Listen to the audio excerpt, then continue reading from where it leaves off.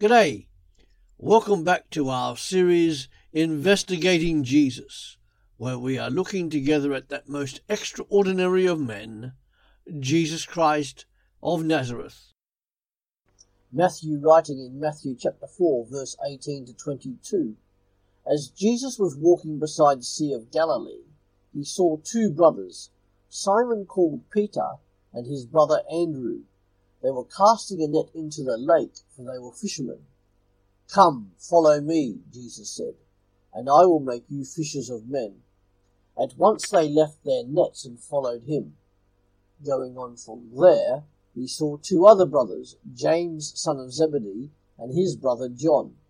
They were in a boat with their father Zebedee, preparing the nets.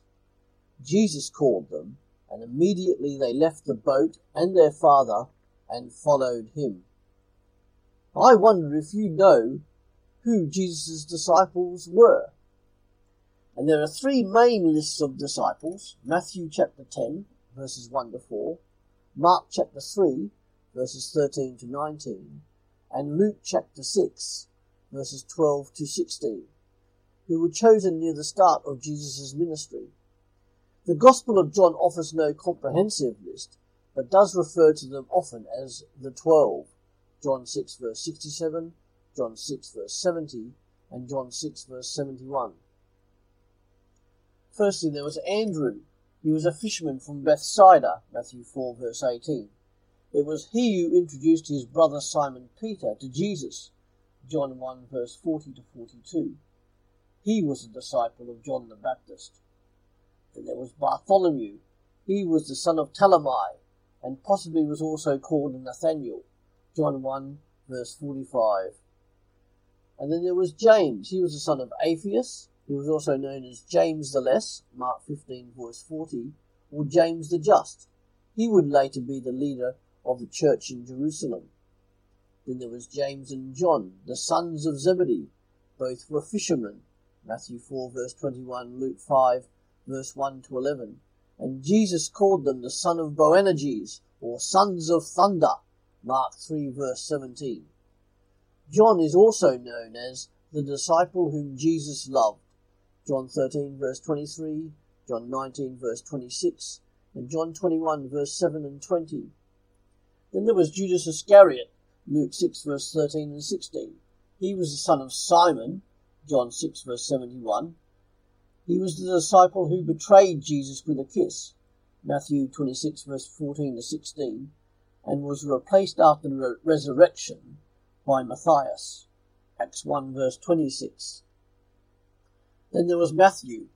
He was a tax collector for the Romans, Matthew 9 verse 9, and also the son of Alphaeus, Mark 2 verse 14.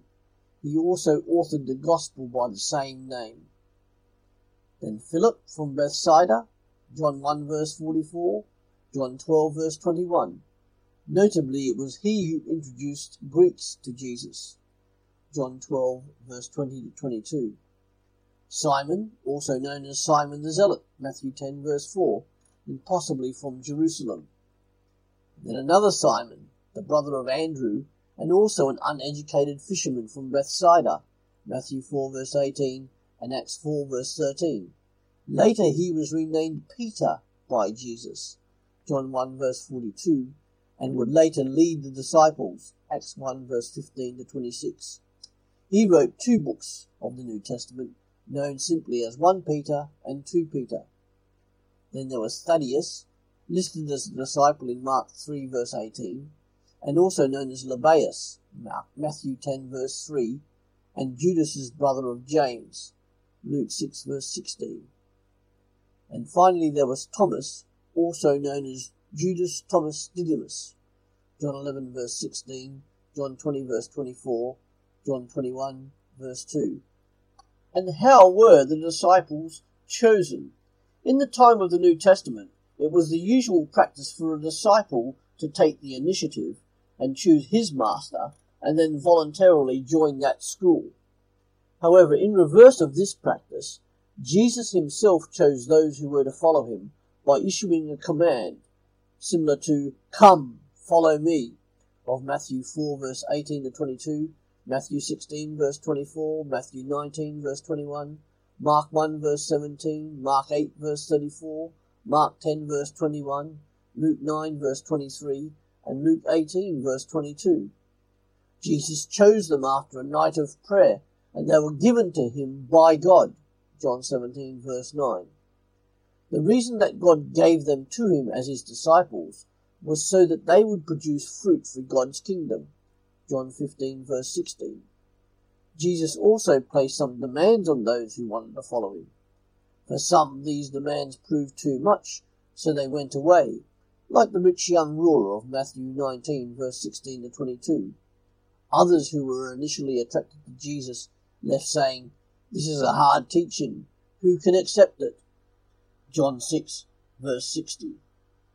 More next week. Thank you for visiting Partakers. Come back every day to www.partakers.co.uk, where there is something to help you as a Christian disciple in the 21st century. See you later.